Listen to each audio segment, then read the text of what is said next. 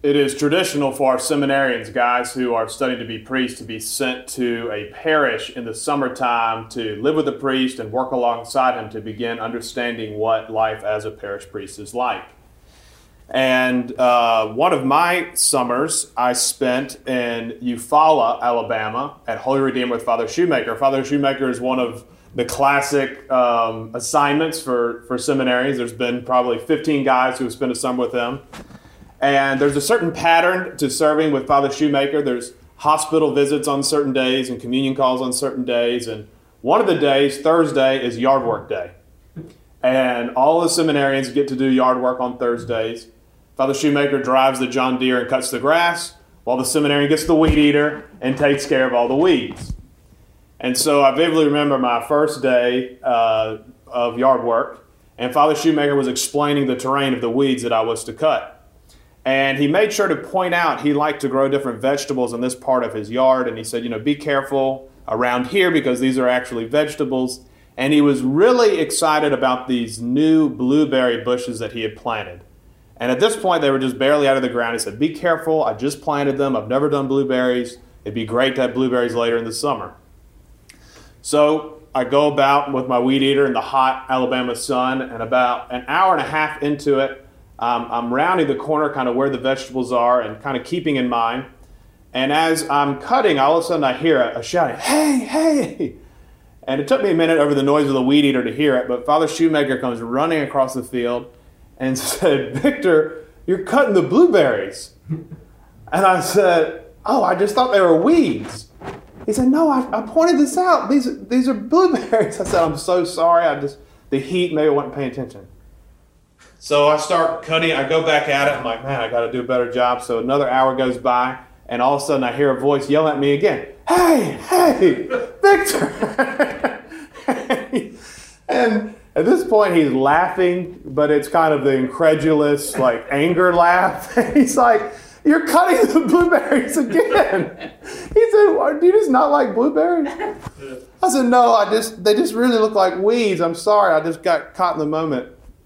And that was the end of yard work for that day.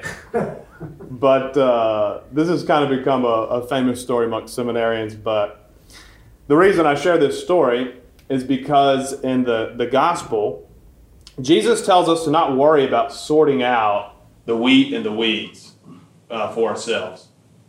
He says, at the end of time, my Father will send his angels and let them sort it out. And one of the reasons for this, as my story illustrates, is sometimes we don't know what a wheat is and what a weed is. Sometimes we cannot distinguish. We think something's a weed, but it's actually a burgeoning blueberry bush that somebody really cares about. And we make the mistake and we cut it down. And because of this, in light of that, we spend a lot of time and energy in our life trying to distinguish who are the wheat and who are the weeds. And we want to really know, like, I'm wheat and distance myself from those who are weeds. And we can spend a lot of time making these judgments and trying to figure out which one that we are. But Jesus says, don't bother with this. I will sort this out. My Father will sort this out. But the one thing he does want us to tend to, the one thing we have some understanding, is the garden of our own hearts.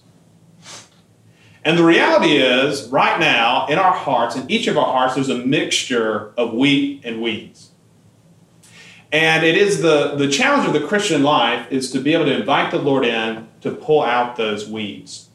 To be able to realize that we very well might be the weed.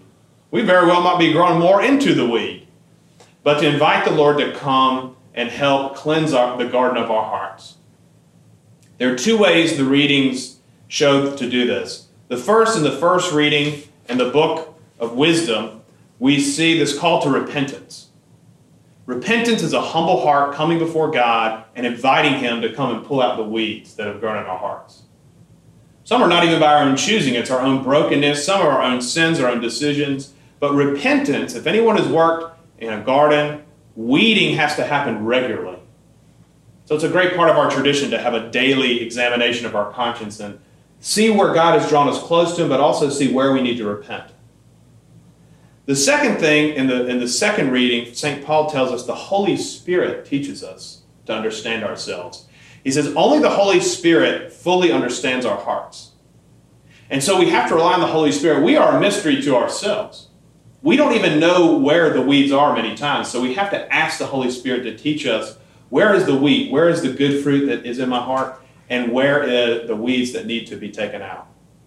And the Holy Spirit will teach us how to do this and how to pray. So let us rely on God to help tend to the garden of our hearts. Let us not spend so much time judging each other, but know that we very well might be the weed that needs to get pulled out, and to invite God to transform us into that pure wheat which can be offered to God in perfect praise.